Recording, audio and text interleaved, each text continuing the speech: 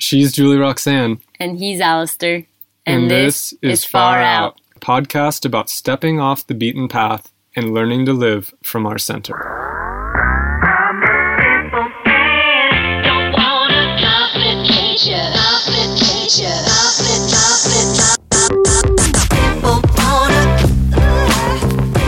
I think your brother said it well. He said for an unconventional wedding, it was pretty traditional. Yes. And my response was, Chris, I didn't care if it was traditional, I just didn't want it to cost a lot.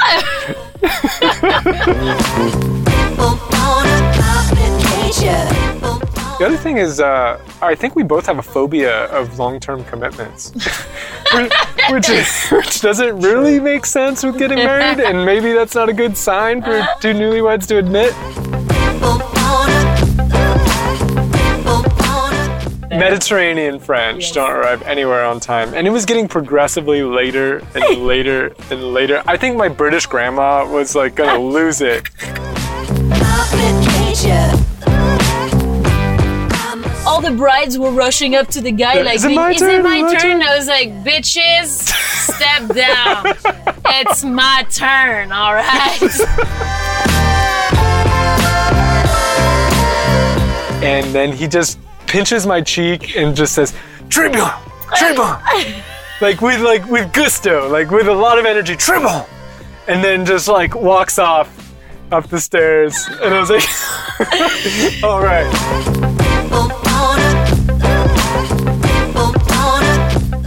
So Alistair, guess what? What's that?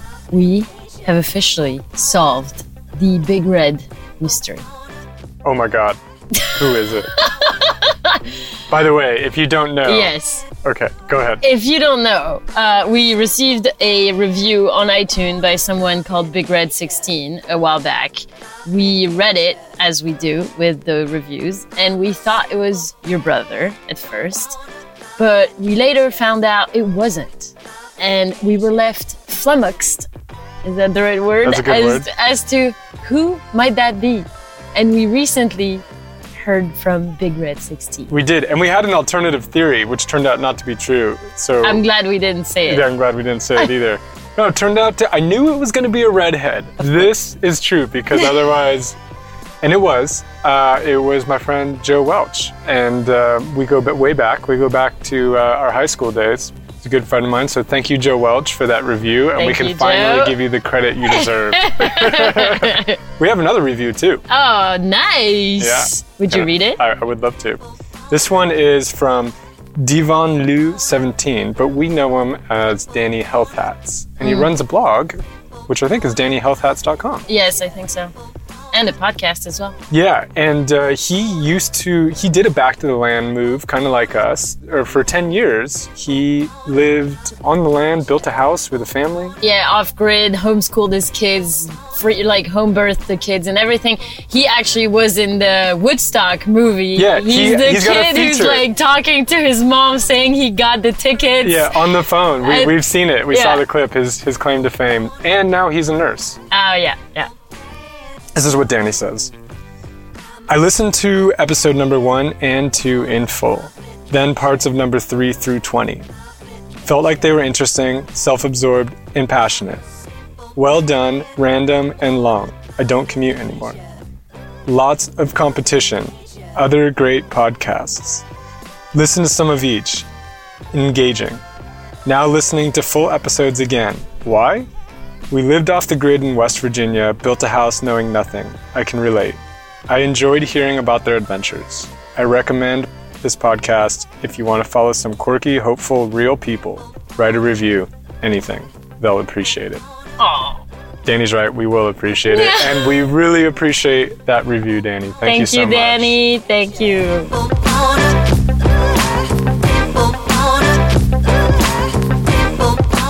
Well, hello, beautiful listener, and welcome to a brand new episode of Far Out Podcast. Welcome. I was gonna sing the Pink Floyd song right after To the Machine. It's a good song. It's a good song. Now, welcome to a brand new episode. We are back from 2 weeks off And this is recording of first episode of us as a married couple. Yes, and Oh that's my God. why we're talking about being married, or getting married, I should say, in this first episode as a married couple. Yeah, we were gonna share simply like what our wedding costs and more of the practical details, but then we really felt compelled to sharing the story of it because it is a beautiful one, and we thought that you might enjoy it and enjoy learning about what we did. I think we spent a lot of time also thinking about how to do this and like what was important to us. And so I'm hoping that maybe for those of you that aren't married, or for those of you thinking about other important situations in your life, you might find examples or ideas in here that might be useful to thinking about other important initiations, transitions, psychological moments in your life, and how you can do them maybe a little bit different than the mainstream. And I think that's always our aim with those episodes, is for you to really just think about what would feel good for you. Yeah, how do you walk your own path? Let's get into it. Let's get into it. Good morning, good morning, good morning, my wife. Oh, bonjour, mon mari. That was a good one. Thank you. This is our first official recording as husband and wife. Oh, yes. If you can tell the difference in our voices, it's wisdom. Yes, we're much more mature now. We've seen some shit. We figured out life. We have survived a family wedding. That will make you older. For two introverts, that will definitely help. Yeah. What are you drinking today? Oh, I'm having some mate straight, just mate. Oof. Wow. How about you? I'm having some Rooibos Earl Grey, trusty Rooibos Earl Grey. That's great. And we have the Super Hit incense, which promises to enhance our Gemini signs. When I need a little boost, that's the incense stick I reach for. Not gonna lie. It's true, you're Gemini. Yeah. Oh, good. Great. What are we talking about today? Well, what else would we be talking about right after we got married? We're talking about the wedding. Yes. So you'll have to indulge us, listeners. I think there's actually a lot of value in this one. Oh yeah, no, I think we did a wedding that's sort of different. I think your brother said it well. He said for an unconventional wedding, it was pretty traditional. Yes. And my response was, Chris, I didn't care if it was traditional, I just didn't want it to cost a lot. So we're gonna break this all down and kind of talk about it because it's still fresh in our heads, and we feel like we have a lot to say about it because it was amazing. And stick around, because nestled somewhere in the middle, we will tell you what it actually cost. I'm pretty proud of it. I think it's a good place to start with kind of what we were hoping to achieve with the wedding, what we wanted, and also what we knew we didn't want.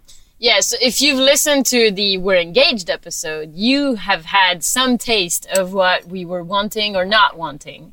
I think over the next 4 months, because that's how long it took to plan this wedding and then get married, we really drilled down on what we wanted and didn't want. And I think the first thing is we wanted it to be small. That's really the first thing that it boiled down to, because to begin with, we just wanted it to be us two and not have anyone present. It's true. And our moms nixed that one really quick. And in retrospect, I'm glad they did. I'm so glad they did. But then, you can't just bring your moms. As soon as mom's coming, dad's coming. And then for you, that means multiple families. And very quickly, it got a lot bigger than we were planning, even for a small wedding. Yes. I think we ended up having 15 people. We were 15 total, including the kids. So it was very, very cozy, and I'm proud that we managed to keep it at that number. It was a bit hard. You may be surprised if you listen to us, but we actually don't really like the attention on us.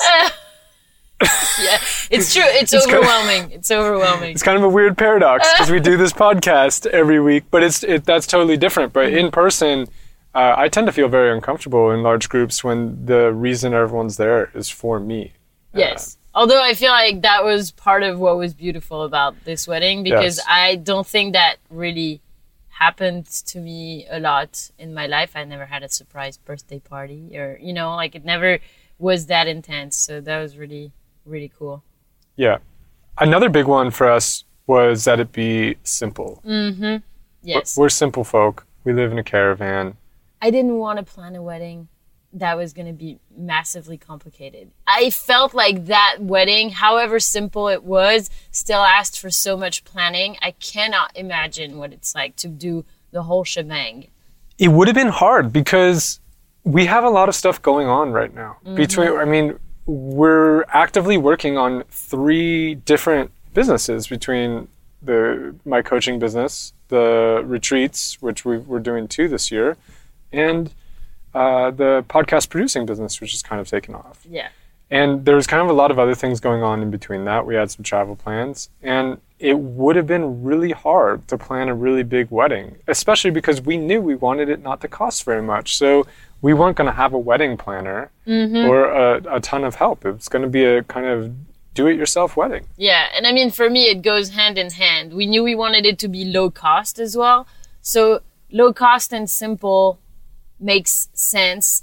And then on top of that, there's like kind of intermingled, there's the fact that we wanted it to be sort of fast for multiple reasons. But one of them being that if you plan a wedding for 2 years or for a year, people sort of expect, I mean, my fear was that people were going to expect a certain type of wedding at the end. There's also a scope creep. When you have that much time to plan, it gets a lot bigger. If you have to do it in 4 months, it's going to be simple by necessity. Yeah. If you have a year, it's kind of like when you travel, you fill your suitcase with how much space you have. I think there's something similar going on there with weddings. You're going to fill the wedding with how much time you have. Agreed. And we started to see that at the end, like small things started to creep in, or doubts like, oh, should we have done this? Should we have gotten a bunch of flowers, these things. And if we had more time to worry about it, I think it would have been more expensive. It would have been a bit more complicated.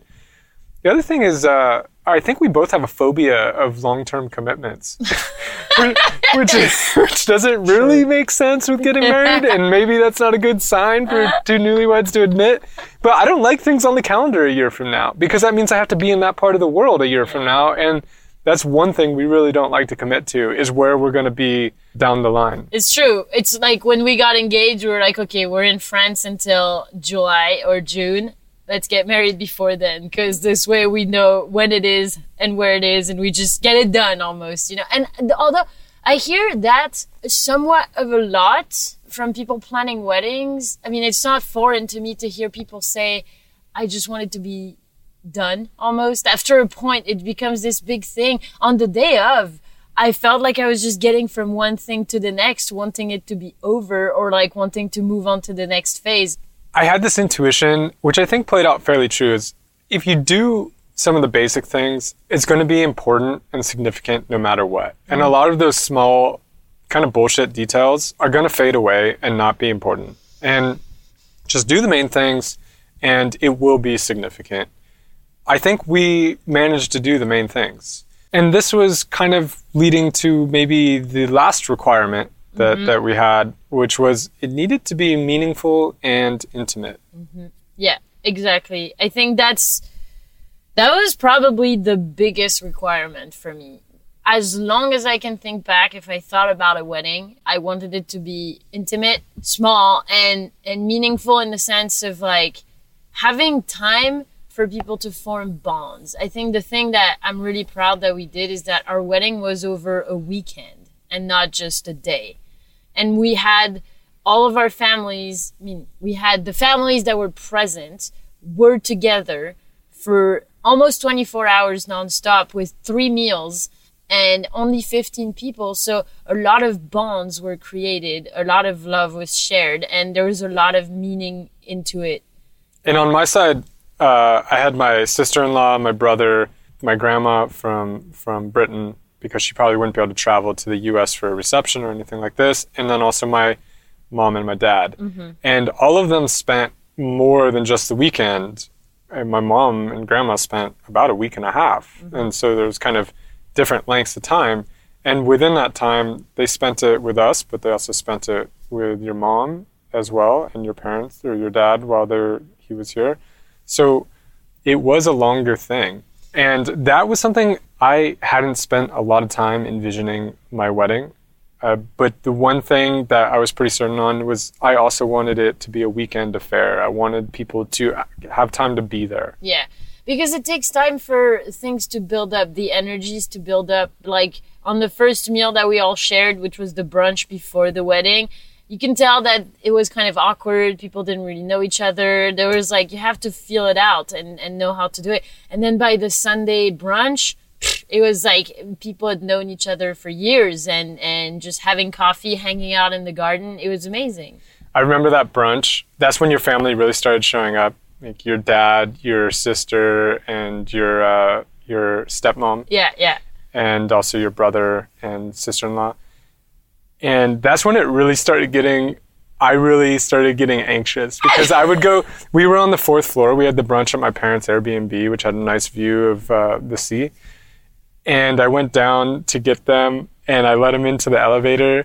And that elevator ride takes about 15 seconds, but it felt like an eternity because I just had nothing to say. I don't speak very much French. Without you, it just gets quiet. And it's just, I'm just standing in the elevator with your dad and your sister. On your wedding day. Yeah, and I'm just like freaking out a little bit. You were sending me texts all like from then to like, they're here.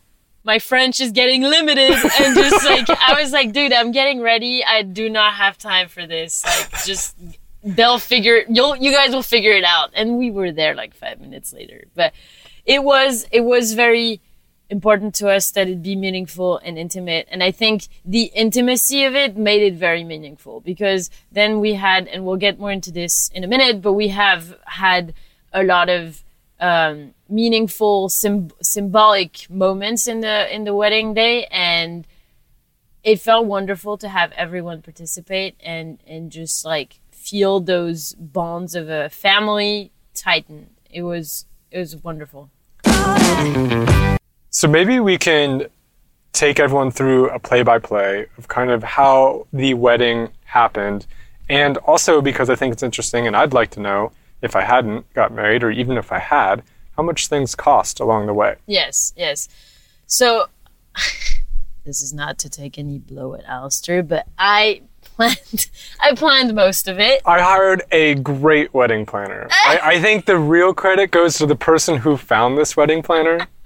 She was cheap, efficient, dedicated. Whew. Oh man, and running a few businesses on the side. Mm-hmm. It was a crazy 4 month. I probably should have been more stressed out than I was. I started freaking out a few days before. And then it really flooded into me what you had been freaking out about for the last few weeks, months. And then I was just like, oh my God, did we plan everything? Did we think about that? I'm not sure. You probably did, but I hadn't. And so a lot of credit to you. Thank you.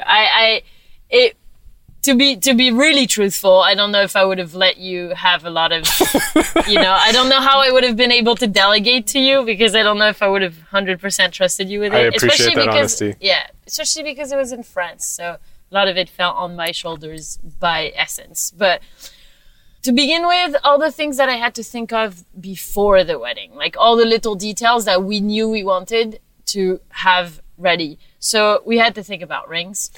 We got titanium rings, which don't cause rashes because both of us have sensitive skin.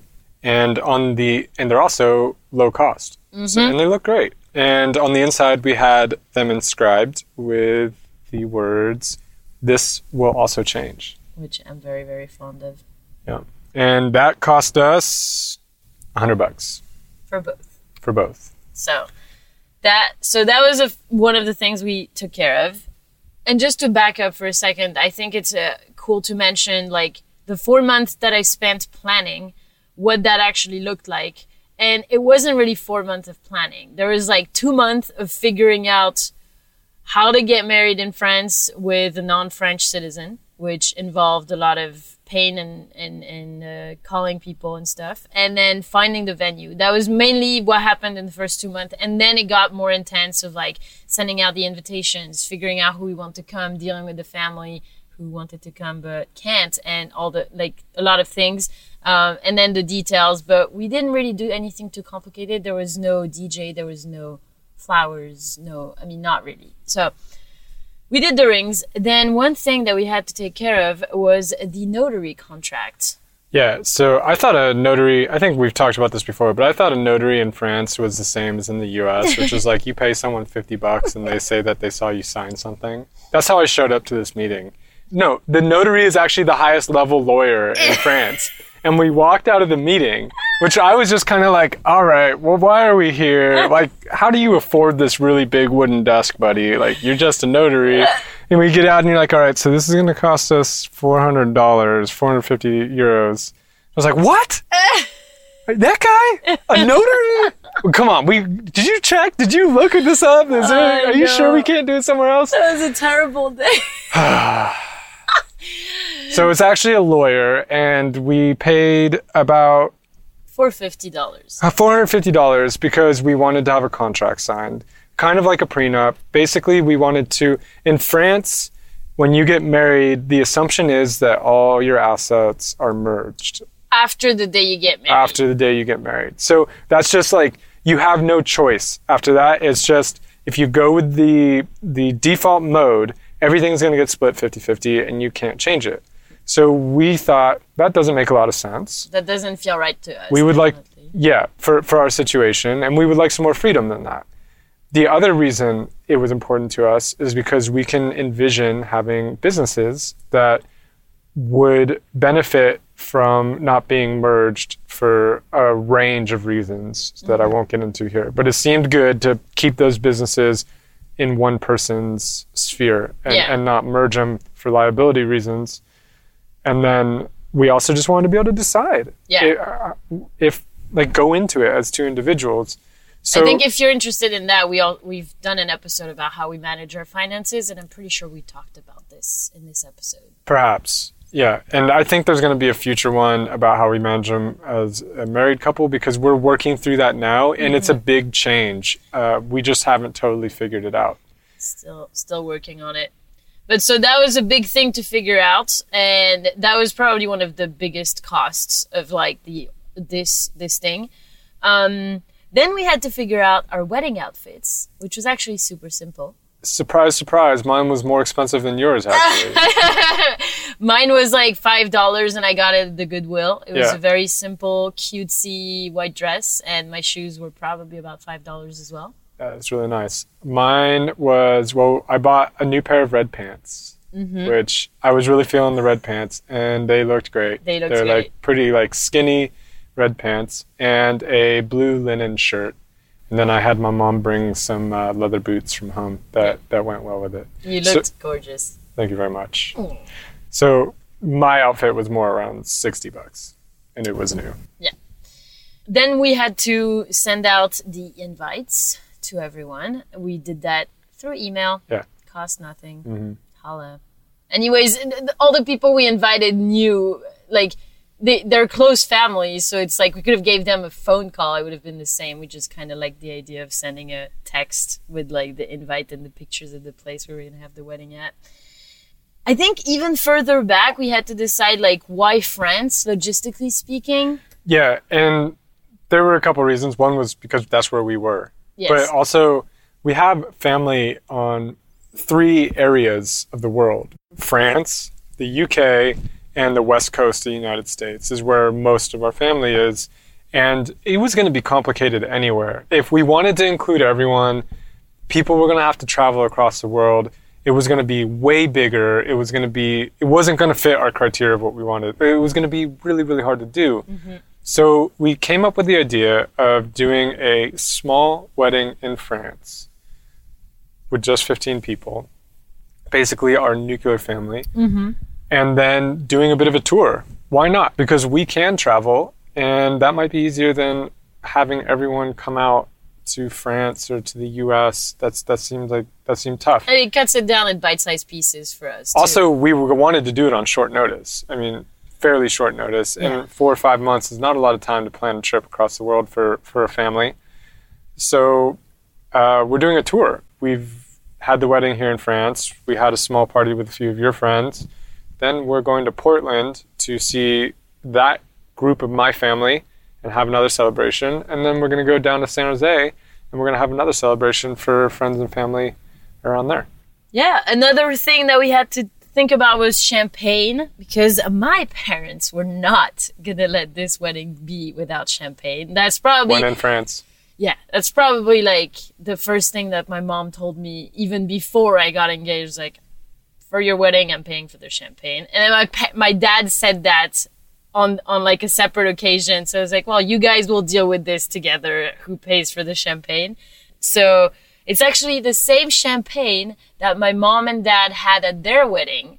And since then, that brand has been just used throughout the whole family. Like, my uncle's wedding were with that. My brother's wedding were with that champagne, everything. It was delicious. We had pretty much endless champagne for the wedding, which was great. And we're guessing, because we didn't actually pay for this, that it was probably around $500. Yeah, so we ordered about 18 bottles of champagne, and I think that we drank like 14 on the weekend of the wedding. Although your brother tried really hard to finish all 18. Sasha is always trying really hard to open it. He actually threw a bottle of champagne. He opened one right before he went to bed, and then they had to throw it away, because once you open a bottle of champagne, what are you going to do with it the next day? I know, I saw that one. I only had one glass out of it. Sasha! Okay.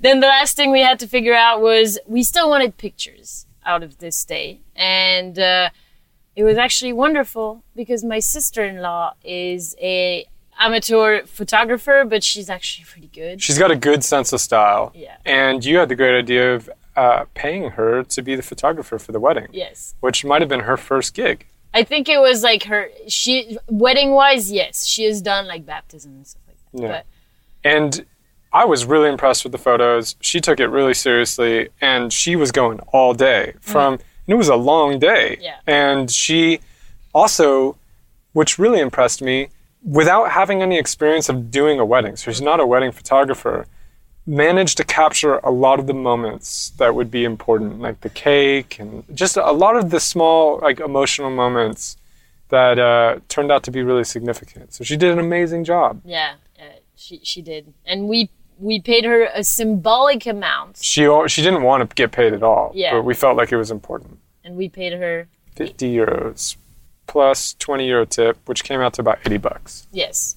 So that was most of the planning before the wedding. Well, there was Jinko.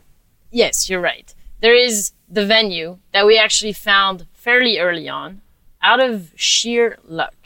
Yeah, it came through word of mouth. Friend of a friend said, hey, we might like this bed and breakfast. It was like a ethical bed and breakfast doing only local food. They're vegetarian. Mm-hmm. And then we went over, and it's run by a brother-sister couple, Charlene and Raphael.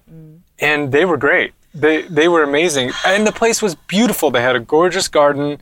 The rooms were done in a really kind of modern, chic way. Tasteful way. It was, and everything was kind of, I don't know, how would you say it? It's like ethical, kind of local, natural. Yeah. That was the style. And they were about a year in, so they were still getting things going and renovating parts of it. And so it felt really cool. It was like, hey, we can help you guys. And they felt the same way. And we were the first time anyone had approached them for a wedding. And we talked to them about it. And Charlene is a wizard, and she rivals you in the kitchen. And you two got along wonderfully from the beginning. And so we said we were gluten-free and we wanted to be plant-based, and we didn't want any of the meat eaters to be upset. And she just went with it. She said, oh, no problem, we can do that. And then I was not even going to think of a cake, but then she said, and obviously you guys want a cake? I was like, is that possible? She's like, well, yeah, I guess it's going to be hard. She told us later on that she had had nightmares about the cake for like a month, because she's not a baker, she's a chef, like she's a cook. We came for the tasting a week before the wedding to try some of the wine and taste a few of the dishes she was thinking about making, because everything was going to be local and in season. Yeah. And she almost didn't serve the cake because it didn't stay the first time, and she was embarrassed by it. And kind of at the very end, she was like, oh, do you guys want to try the cake? Kind of like hoping we wouldn't want to. And we're like, yeah, we want to try the cake. And so I think she had a bit of like a panic attack. She didn't even come out herself. She had her brother bring it out to us because she didn't want to see our reaction. And I was like, dude, it's so good. We loved it. It tasted so good. You gave her a few tips to kind of improve it. Yeah. And she knocked it out of the park. It was so delicious. When the actual cake came on the wedding day, it was, first off, gorgeous. The colors were amazing. It was like a strawberry cream cake. Yeah, like kind of a spongy, Victoria sponge kind of cake with a custard based with like lemon and strawberry. Gluten-free and vegan. It was incredible. And it looked stunning. And she put like flowers on it. It was wonderful. But yeah, so that first meeting with them, we were like, okay, that's them. And it's funny because I had envisioned it. I thought, you know what would be great for a wedding as a venue is a B&B where we can be from like 4 to midnight and have just people serve us food and like maybe no one else comes. And that's what happened. Yeah. We went there and we had the whole place to ourselves. And we got lucky because we didn't even have to rent the place out. It was just in between services. They had a earlier Saturday service, and then they had a later Sunday brunch. Yeah. And our wedding fit in between that Saturday afternoon to Sunday morning. Yes. And so we didn't actually rent out the venue. It just came with the meal and the fact that we had a few people stay the night there. Yeah, which was amazing because everyone could like really...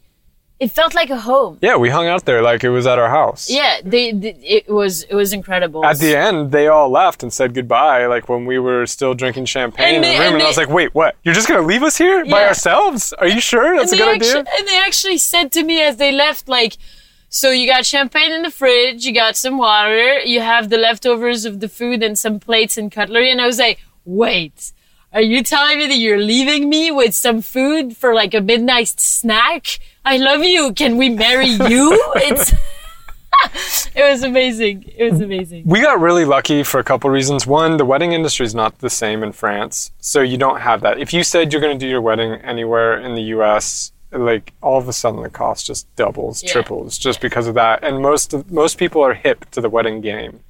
These guys were new as well. And so it was kind of like in a way, it felt like a joint venture. It's like we took a chance on them because it was our wedding, and we gave them a lot of creative license as well to say, hey, this is our vision. Now you go from here. We were not very involved, except for telling them what we were envisioning, and they ran with it, and they just blew us out of the water with what happened. And so I think we got really lucky with that. And because it was the first time they'd done a wedding, it was really affordable, ridiculously affordable. Yeah. We actually even had our spiritual ceremony there. So we had a civil service ceremony at City Hall.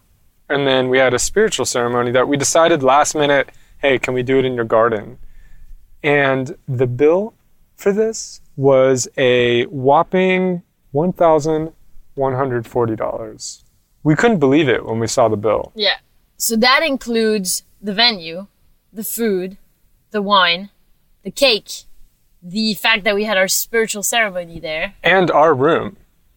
Yes, and our room and our brunches the next day. Not everyone else's brunches, because we had everyone else pay for their room, which is about $60 or $70 a person, or a room. And we had everyone pay for a wonderful brunch, which was like $15, I think. Yes, that's what it was. And first off, we should say a little bit more about the meal, which was incredible. There was hors d'oeuvres, and then there was somewhere around 10 different dishes, all local food, organic, gluten-free, plant-based, and the colors and the tastes were incredible. Everyone loved it. It was amazing food, and you could eat as much as you wanted of it, and you never got sick. It was great. Yeah, it was amazing. They had set up a buffet, and they had set up the space in a way that was just so lovely. It was simple and tasteful, because I saw them a week before, and I was like, decoration-wise, guys, I don't want to do too much, like just let's keep it simple, but I want there to be some like elements of nature. And so they were like, okay, we have white tablecloth, we can do it this way, that way, and then what we can do is like just get a bunch of things from the garden and use that as decoration on the table. And that's what they did. When we arrived and we had the spiritual ceremony, they were preparing the space for us to have food. And They just went and picked like leaves and branches in the garden and put it out. And the fact is, the terrace is nested in a green space that is just so beautiful. So it feels like the nature is the decoration. It's all we needed. They had a massive garden and it was overflowing at this time of year because we were in May. It was wonderful. And I will say one last thing about Ginkgo, but Charlène and Raphaël just humanly outdid themselves. It's like they not only performed the professional service that was amazing, but it felt like we were with friends, with family. They had champagne with us. They came and had cake with us. Raphaël played with my nephew all night long. Which was a godsend. Which was amazing because it's like, whoa, dude, you're even a babysitter. And they were so moved. I cannot rave about them. At the end, Raphaël was even pouring out shots. Yes! And, what was the name of the drink? Genepi. Genepi. And some family members that don't usually drink were drinking them and getting pretty wild on the dance floor. Yes, because that included the dance floor, and they had a computer, and we had access to the computer and the speakers, and we could just put music. Yeah, so everyone just went over and put on music when they wanted to. And that worked really well. It worked. There was no need for a DJ. It was a lot of fun. Oh my God. It was so fun. So just maybe to like mention what we did the day before. Oh, so there was another cost that went into that bill, which was the corkage fee, which was about $100. And then we felt inclined to leave them a really fat tip because they just didn't charge us enough. So with the corkage fee and the tip, we ended up paying about $400 more. Yes. And maybe this is a good place to mention that my mom did buy some flowers after all, which came out to be about $105. It was mainly for my flower crown, which was the only kind of girly, bridally thing that I wanted. And it was amazing. Yeah. It was so beautiful. You were stunning wearing that. Thank you. And my mom also got some rose petals to throw at the end of the ceremonies, which was really fun, and a few flowers to put on the cars of the bride and groom. So that was pretty much it. So the grand total for our wedding, considering all these things we just mentioned, came out to $2,825, roughly. So under $3,000. If you take out the notary contract and the champagne and a couple other things that we didn't pay for, we ended up spending on the kind of actual wedding under $2,000. Well under $2,000. Yes, well under.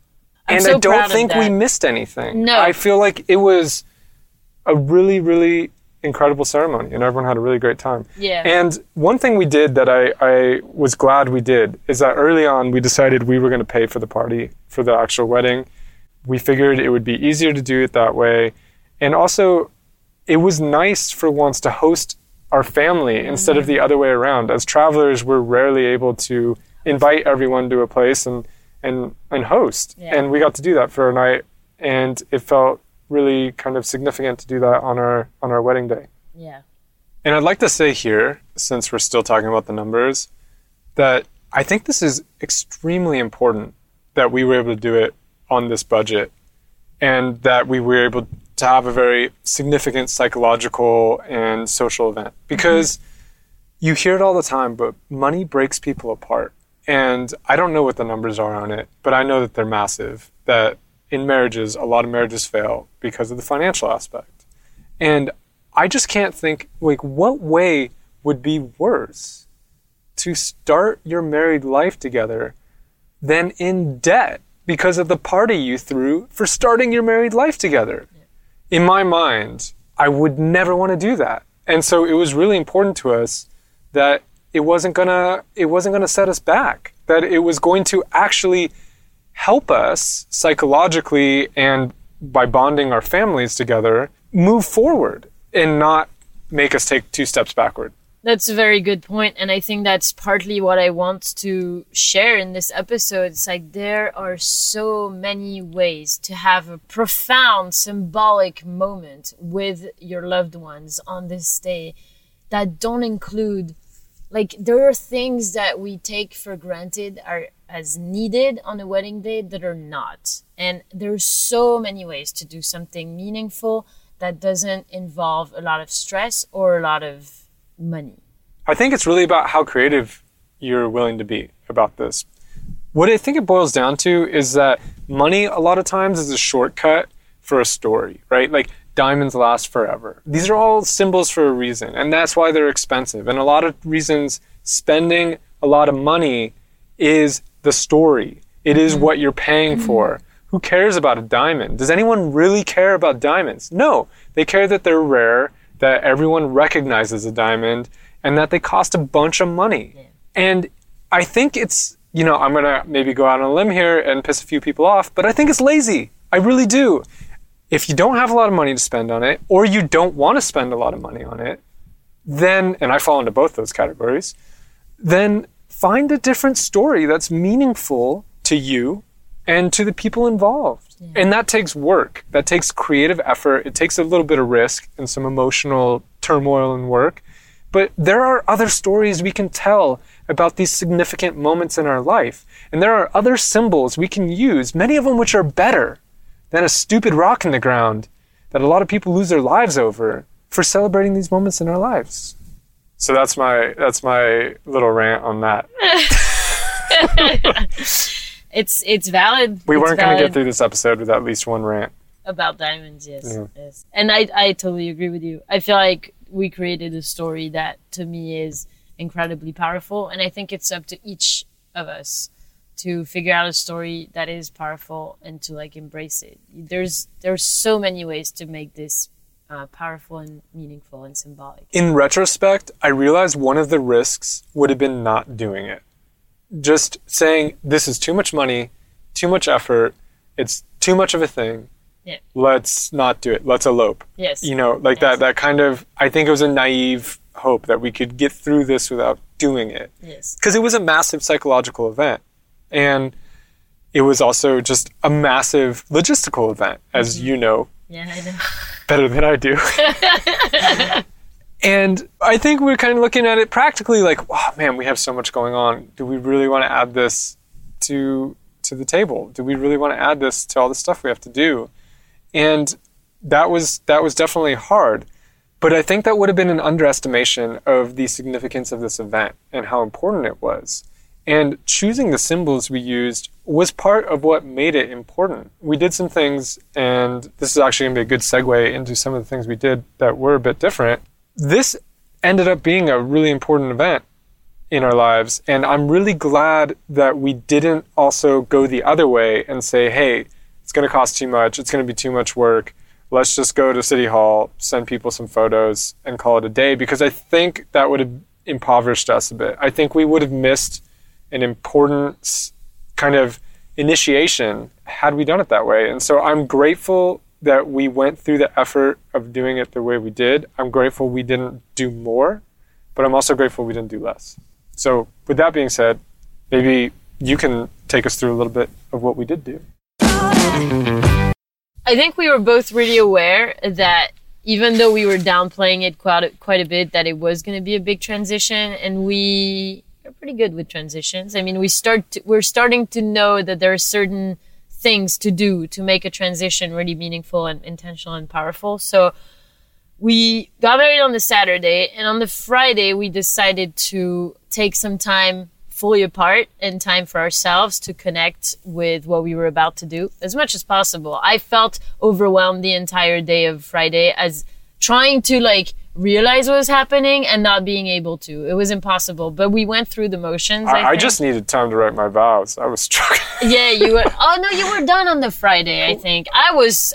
I needed. I was done after Friday. Well. Okay. At the end of Friday morning, the vows. Yes. So one of the things we did that was different was we wrote our vows. Yes. And this turned out to be a lot harder than I thought. As a writer and someone who spends a lot of time putting thoughts into words, was like, no problem. A few hours. I know that I love her. It'll be easy. I kind of underestimated it, and we both put it off. We're like, oh, well, we'll do that right before the wedding. We'll figure that out. And that actually was a lot more challenging than I thought, and I didn't even really know how to go about it when time came. We ended up getting some pretty good advice online, or actually from a friend's Instagram account. I think she had just got married suggesting that we kind of talk to each other about it, and that turned out to be helpful. And we basically decided, okay, one, let's not make them too long.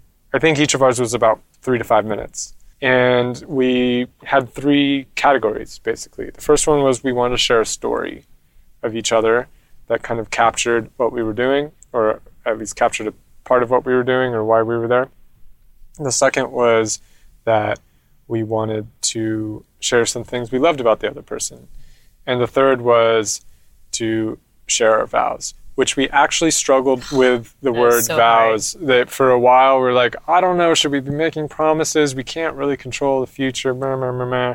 And we struggled with using like promises for the future, and that was kind of challenging. But then we also felt, I definitely felt this way, and I think by the end of it you did too, that saying something like intentions was too weak for a wedding, that we were coming together to make some sort of commitment into the future. And I think I had a conversation with my parents about this, and my dad said something that kind of helped me get over this roadblock conceptually, intellectually. And maybe you're thinking, oh, come on, this isn't a big deal.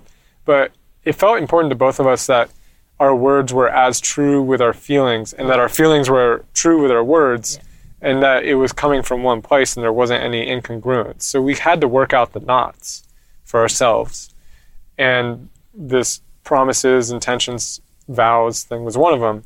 And my dad kind of said, hey, if there's any time in your life where you should put it all on the line and really say your ideal about what you're going to strive for, this is it. That's what I resonated the most with. I didn't end up thinking that intentions were weak. I just thought that this was, to think about promises and as an ideal was easier for me to understand. It's like that was the shift for me.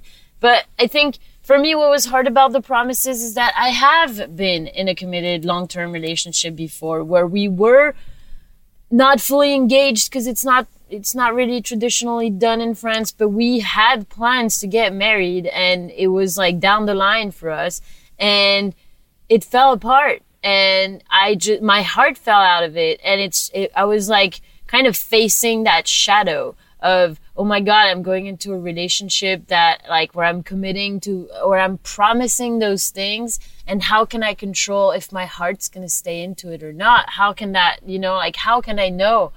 And that was very hard. That brought up a lot of hard emotions. And the only reason why I was able to write my vows in a way that felt satisfying was, first of all, we talked together a lot, back and forth. We were on the phone because we were not sleeping or living in the same place the few days before the wedding. But I also did something I'm really happy about, which is I called one of my dearest friends on the Friday evening. And he held such a supportive space for me, and he really listened to what was going on with me. And by the end of it, I was like, dude, I need to let you go now. I need to go write my vows. And I wrote my vows in like an hour and a half, maybe less. I just like one big thing, like one way. Oh, I'm envious. I think it probably ended up taking me like somewhere between 8 and 12 hours of sitting in front of a computer to really write my vows. But that's just more your style. That's how I roll. That's one other thing I'll mention about these vows that I think came up for me was that it was different now. Because the way we had been talking about in the past, and we had been very much like, okay, well, let's just show up every day. Love is an action. Love is something that we create together, and it's not something we can control.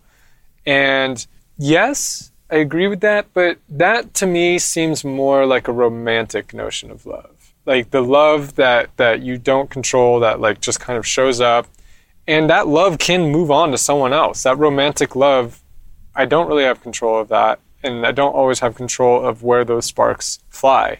And I think we were right to say that about that type of love, and to act that way with it. But I started to feel pretty differently about what we were doing around getting married. That was a different kind of love, and that was a love that I could make commitments to in the future. That was a love that could be cultivated, and there was some more will involved in that. There was a difference, and I think that's one of the things I realized while writing my vows and approaching the wedding was we were committing to a different type of love than the love that got us together in the first place. True. And I think this is a good place to mention that on the Sunday brunch, we asked every person present to the wedding what their favorite moment of the wedding was. And everyone said that it was the vows. Everyone cried when we said our vows to each other. We had translated our vows. We said our vows to each other in English. We translated them for my French family. And for instance, my sister-in-law, who was taking the pictures, couldn't read the translation as she was taking the pictures. And she still said to me that it was her favorite part. She was like, even if I didn't understand, it was just like, it was so emotional and so moving. And one of my favorite memories was later in the night when the party had really begun and your dad had been videotaping the whole thing. So he had also not read the translation of the vows on the spot. Mm-hmm. And I was coming down from our room and he was going to the bathroom and we ran into each other alone in the hall. And he kind of looked at me with like an intensity and said like, I just read your vows. I couldn't read them before, but I just read them. And I was like, okay. And then he just pinches my cheek and just says, Tribune! with gusto, like with a lot of energy, Tribune! And then just like walks off up the stairs. And I was like, all right, that was cool. That's the Armenian patriarch way of doing things. Just few words, much intensity I felt in the look and the pinching the cheek. Yeah, he looked me right in the eyes when he did. It was a really cool moment. I love that. Yeah. Well, so your Friday morning was spent writing your vows. Yeah. So I spent writing my vows, and then my brother had just come in the night before, so he was pretty jet lagged, and actually his flight got delayed, and they had to take a train from Barcelona or something crazy like that. So he was a bit late, but we ended up going on a hike out in the hills outside of Marseille, because that's actually where we had this wedding, in Marseille. I don't think we said that. And after that, we went down to the sea and we went to a bar. Didn't realize it was a Friday night on the sea. And it was a pretty happening place. And I'm pretty sure the average age in there was around 16 to 18. So it was interesting. I think we had a lot of fun people watching. But it was nice to spend some time with my dad and my brother. And it was nice to go out and have a drink with them one last time. And these are things that at the time, they feel special. It's nice. But it's really looking back on it where it feels really important. There was nothing crazy in that beer or in that cider that we had. It wasn't a super big heart-to-heart. Some things were said and they were nice, but I think it's just the memory of having done that right before this special moment that was really important. And that was kind of something I didn't think I realized so much. It wasn't so much the content of it, it was having done it and having it be part of the story now that it's over. Yeah, that makes a lot of sense. That's kind of the way I approached my Friday as well. I had said that the only thing I wanted was to spend time with the girls present. And so my mom and I went to a Turkish bath in the morning. And then later in the afternoon, we came over to the Airbnb that your parents had rented out. And we had tea with your grandmother, your sister-in-law, your mom, my mom, and me. It was such an interesting day because I was feeling much less stressed out because I had sent out the itinerary for the wedding day the night before, which to me was like, okay, now everyone knows what's happening on the day of the wedding and no one's going to bother me and I can really focus on what's going to happen. Because looking back on those 2 weeks, I really was like the kind of center of like, if something's happening or what's happening, we asked Julie Roxanne. Not only because you were the wedding planner, but because you're the translator. Yes. So I'm like the bridge, basically. So obviously I did my best for the Saturday to be not like that. And I did pretty well, I think. People were pretty chill on the day of. So it was really cool. And so, yeah, I think the Turkish bath was like the closest I came to some mental silence and to understanding what was about to happen with absolutely no frame of reference for understanding it, but just like you just know something big's gonna happen, but you can't grasp it. But it was the only time I was really alone and not talking to anyone.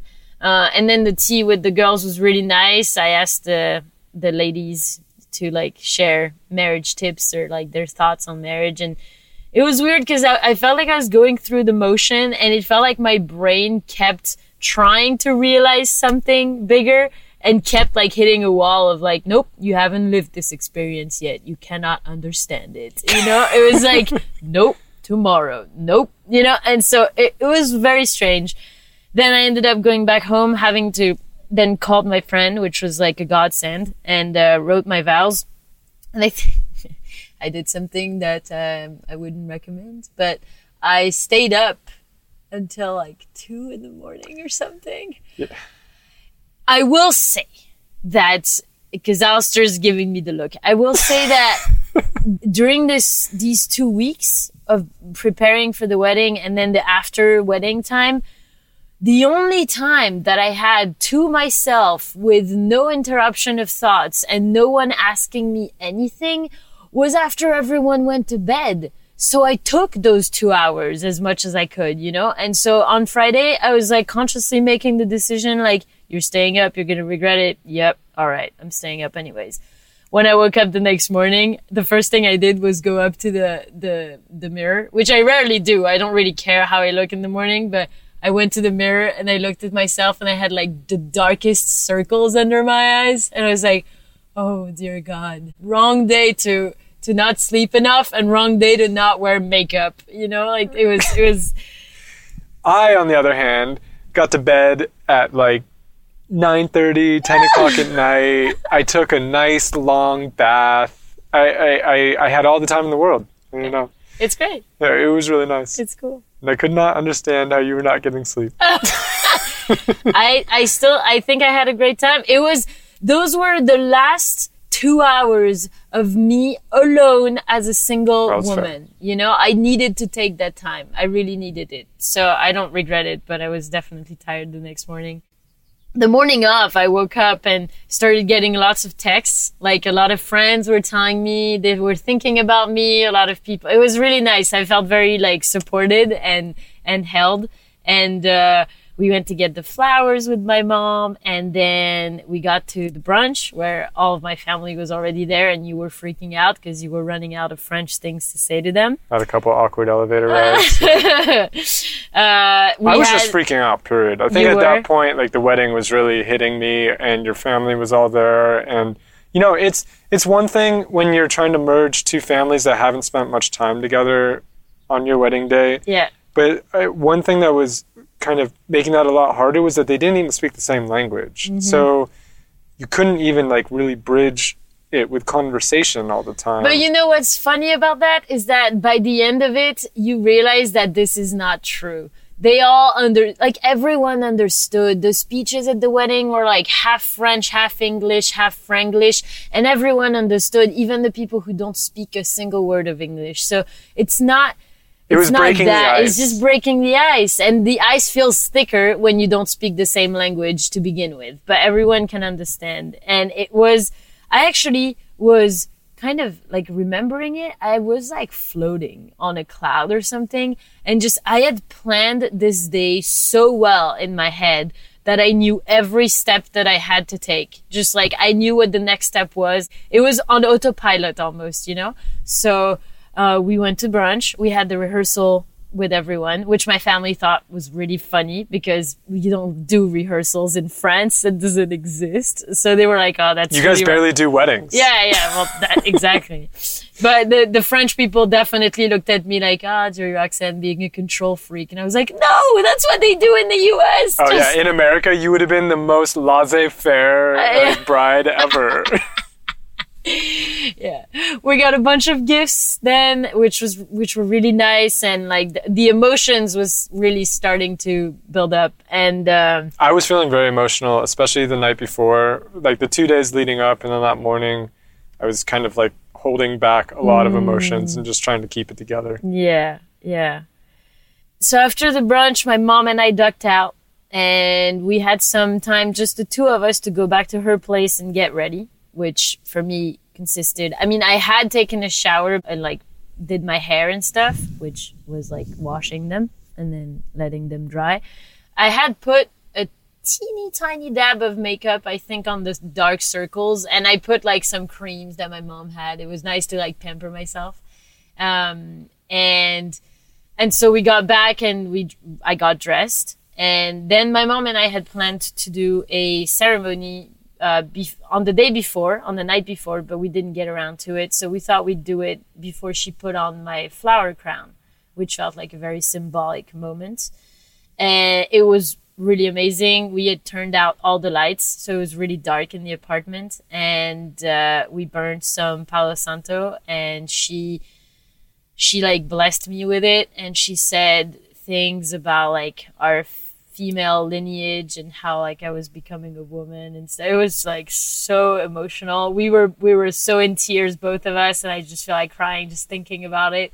It's a blur because I can't even remember what she said, but I just remember the essence of it. It was like a mother sending her daughter into a journey into womanhood or something. It was so beautiful. And then she put on my flower crown, and we were a tad late compared to what we had decided. Turns out we were really early, because the Americans got really French experience at the town hall. They'd been getting a French experience for days at this point, because the French don't arrive anywhere on time.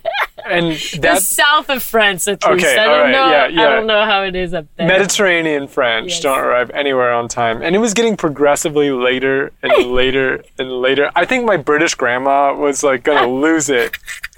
She is the essence of punctuality. She's if you're 15 minutes early, you're on time. If you're on time, you're late. Yes. If you're late, that's not acceptable. Yes. That's grandma.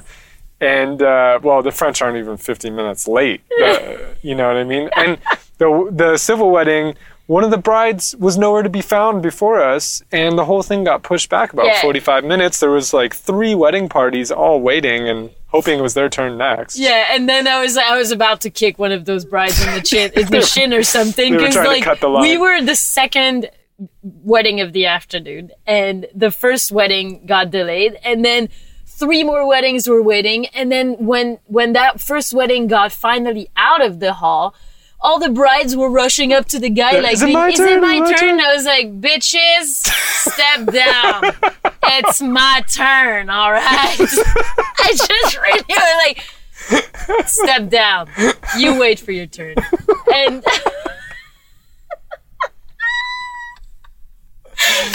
and so we got in with our little wedding party with just like 15 people. It was really nice. And we got in and I was so surprised. I thought that it was going to be much more formal and like administrative than it was. Turns out it was very moving.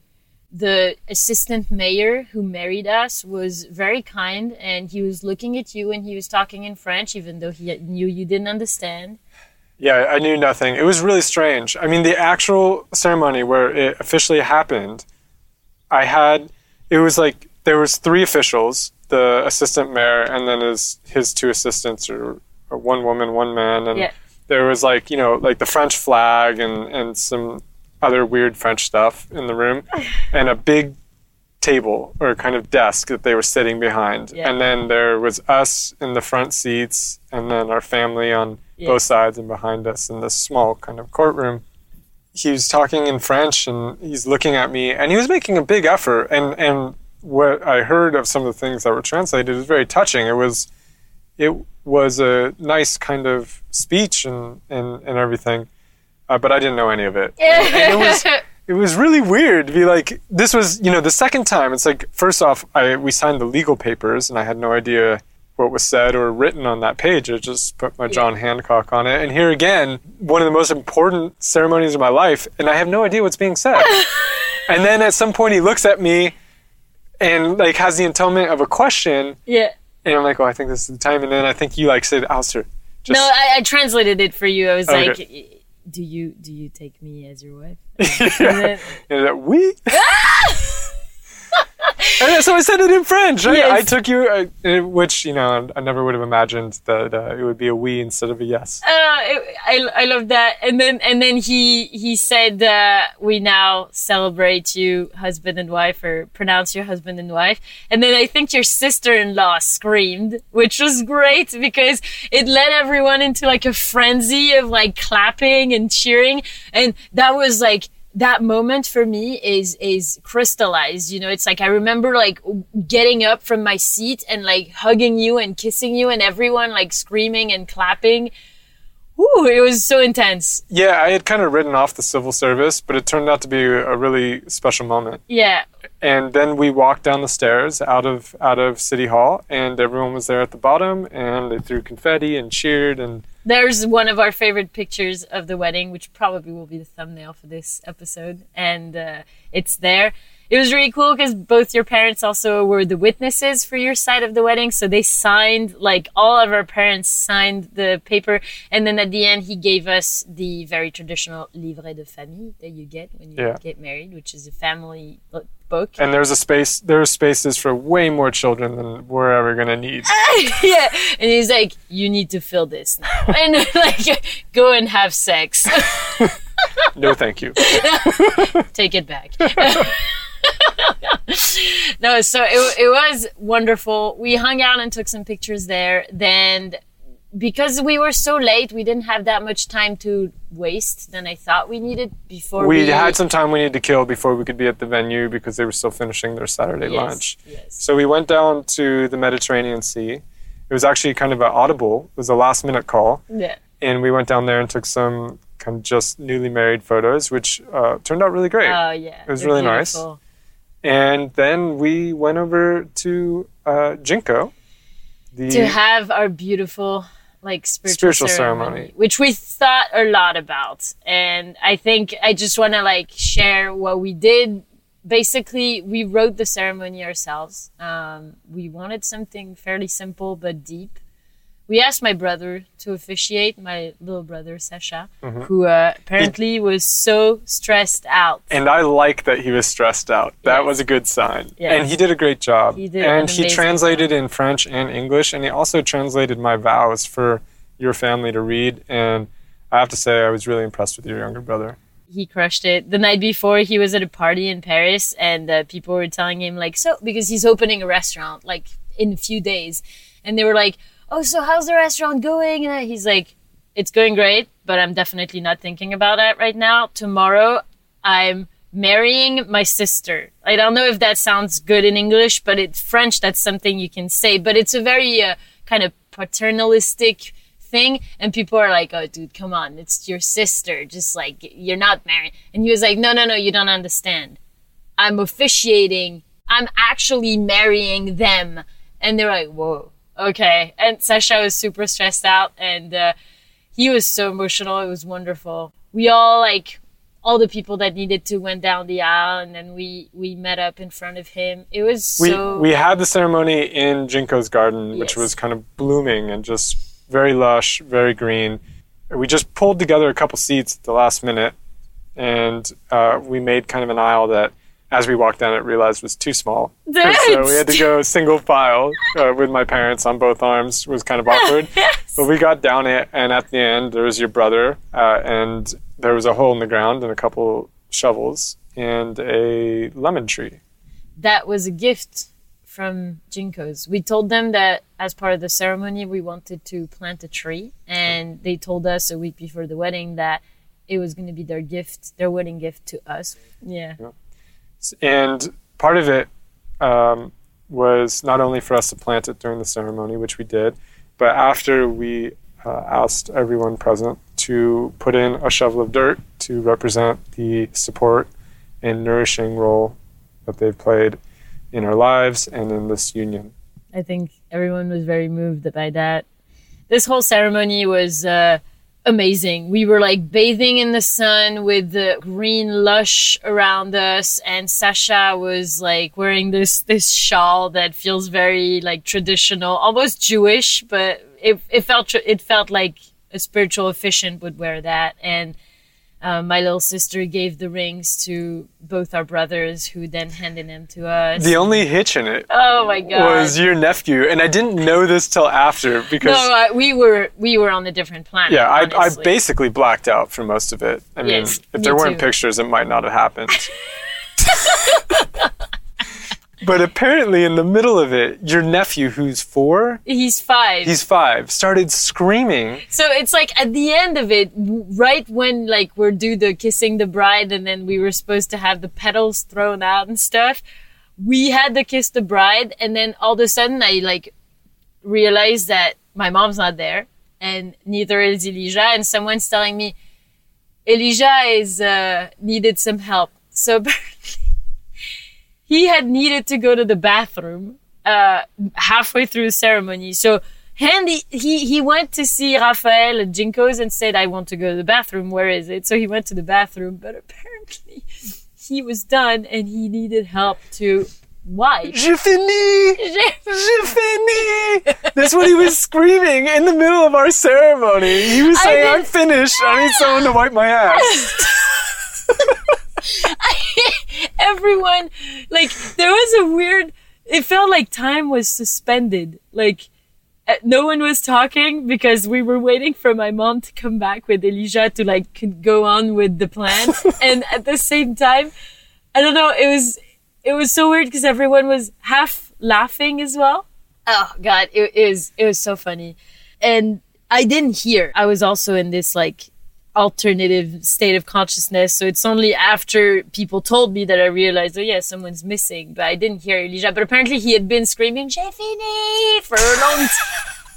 So Elijah, if you're listening to this and you're 20 years old, yes, you did this on our wedding day. I thought your mom had gone to, she'd forgotten to get the confetti to throw while we were walking out. And I was like, geez, come on. I mean, it's just confetti. You're holding up the whole thing. No, I had expected ending of that ceremony to be slightly different, but because we got such a great ending at the civil ceremony, I don't feel like I missed anything. And then we just took our first steps. One thing we did that was very intentional was we held hands, looked at each other, and took an intentional first step in sync with each other. Yeah, that was really and cool. And walked out. And then really we got about halfway down the aisle, and then it was just hugs and hugs everywhere, and people going to put everyone. The kids were so excited about putting dirt in a tree after a wedding. That how often do you get to do that? And the rest of us were stoked because now it's champagne time. We'd been waiting for that all day. That was the only thing I was like holding on for dear life for the moment where it was all over and the party could start. So then Sasha yelled out champagne, and then we went over. Raphael had already uncorked some. And then it was just an orgy of senses between the wine and the champagne and the local food. It was all organic, all delicious, and just the rest of the night, so much fun. It was just so packed. Like, people wanted us to open the gifts, and then there was the speeches, which all speeches were so moving, and pretty much all the speeches were saying how we were becoming a family, a culturally mixed, united family, which it hit me at that point, like, oh my God, we're getting married, but our families are getting married as well. Yeah, I had a realization around there. I was like, oh God, now I have a French family. Yes. I had one moment where my big brother said a beautiful speech to me, and he actually gave me what he wrote to hold on to, which I'm so grateful for. And it was during that speech that I had a kind of an out-of-body experience where, like, I was floating up and, like, seeing the scene of what was going on. And, like, I was whispering in my own ear, like, this is it. Like, this is what people talk about when they say they got married. Like, all those little moments. You're living one right now. Your big brother is saying a speech at your wedding. And it felt like there was the first moment of the day where it really hit me that I was getting married, that this was my wedding day, that this was like important. Not that it wasn't important, but it just like the realization was clear at that point. And I told him that, and he started crying, and it's like tears everywhere, tears all the time. Then I opened the dance floor with my dad. That was probably my favorite moment of the night, watching you dance like a little girl with your dad. And you guys had a coordinated dance that he taught you when you were young. Yeah. And you guys did that, and it was very touching. That was a moment where I couldn't hold it back anymore. And I'm so glad you... Yeah, the waterworks came out in earnest. Because I was having a hard time getting through my vows, and I knew that if I let them go there, I wasn't going to recover. Like, it wasn't going to happen. I wasn't going to be able to finish them. So I had to, like, really hold them back. But at that point, couldn't anymore. Yeah, it was really cool. I could feel everyone's, like, energy and support when I was dancing with my dad, and it felt like such a big thing to be able to do that. yeah, it was amazing. It was amazing. And I think some more, like, then we danced our first dance together, Yeah. which felt very intimate. To Something by the Beatles. Yes. Which is the first love song that we listened to in Bundi in India. And I The don't rest know. of the night gets to be a bit of a blur. Cake. Oh yeah, the cake was Cake amazing. happened. That was incredible. And then it's just like orgy of champagne, dancing, genepi for some people, smoking for some people. It was like all around.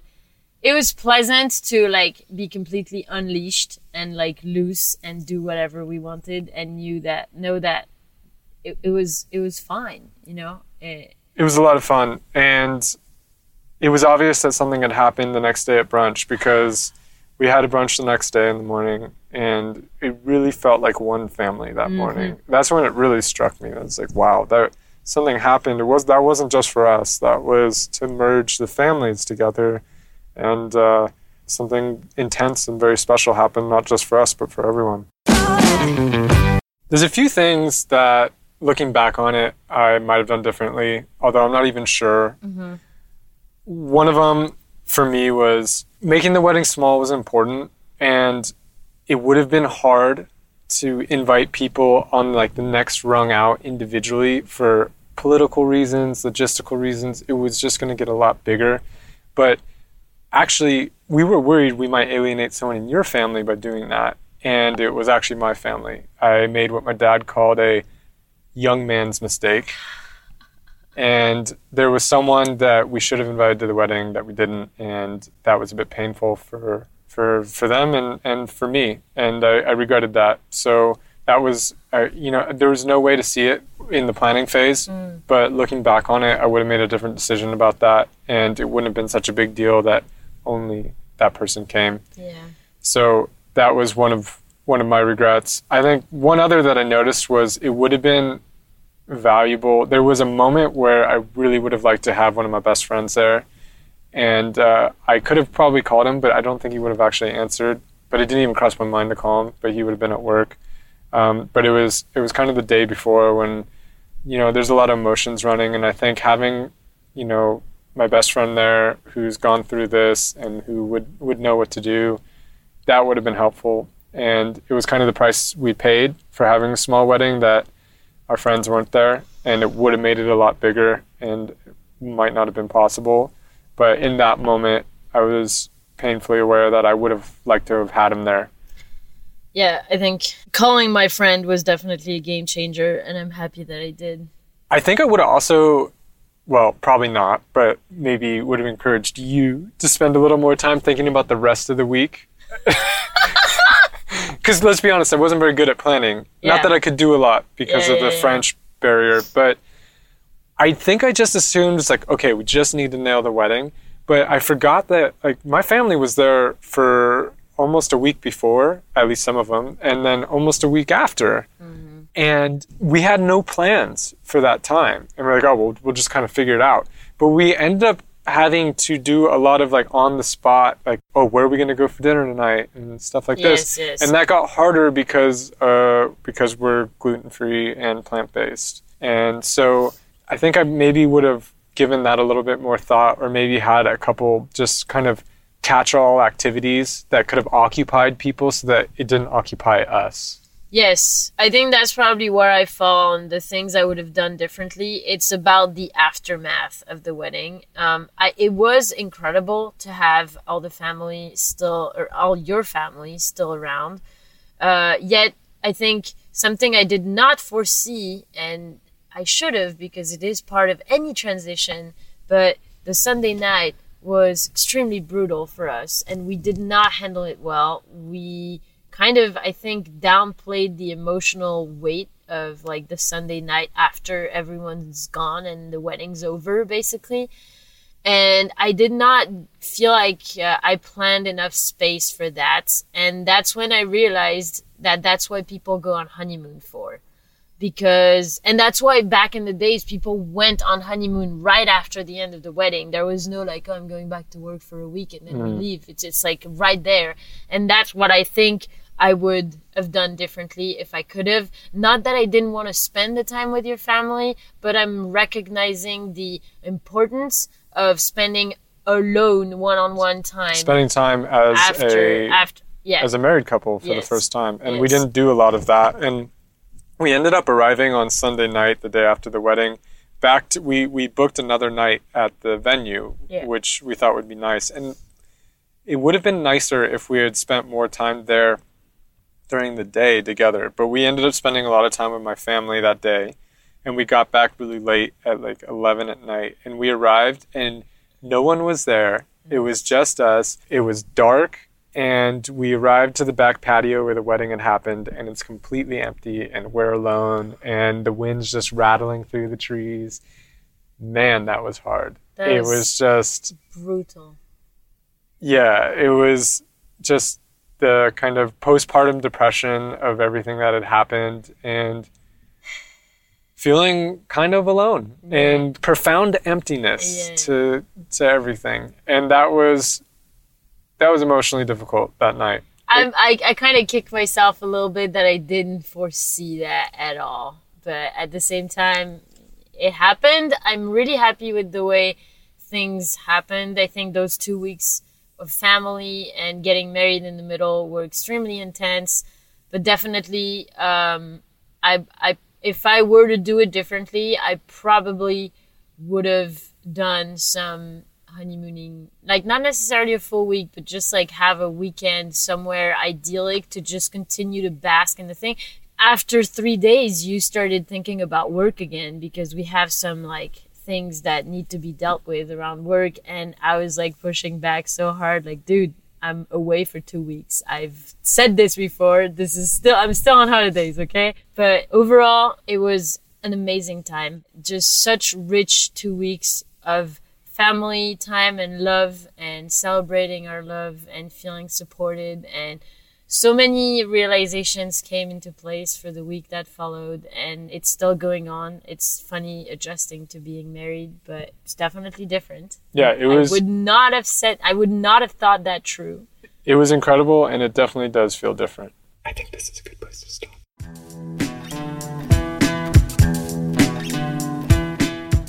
Thank you for listening, beautiful listener. Thank you. And if you enjoyed it, you know the drill. There's a few ways you could help us out. One is to subscribe to the podcast. Mm-hmm. 2 is to leave us a review. We will share your beautiful review on a future episode of this podcast, and we'll be extremely grateful to you. Yeah. And 3 is to share it with friends and other people you think might be inspired by it, be interested in it, just enjoy it, whatever. Share it. Do that. And I think that's all for now. That's all for now. We'll see you next week. Toodles. Toodles.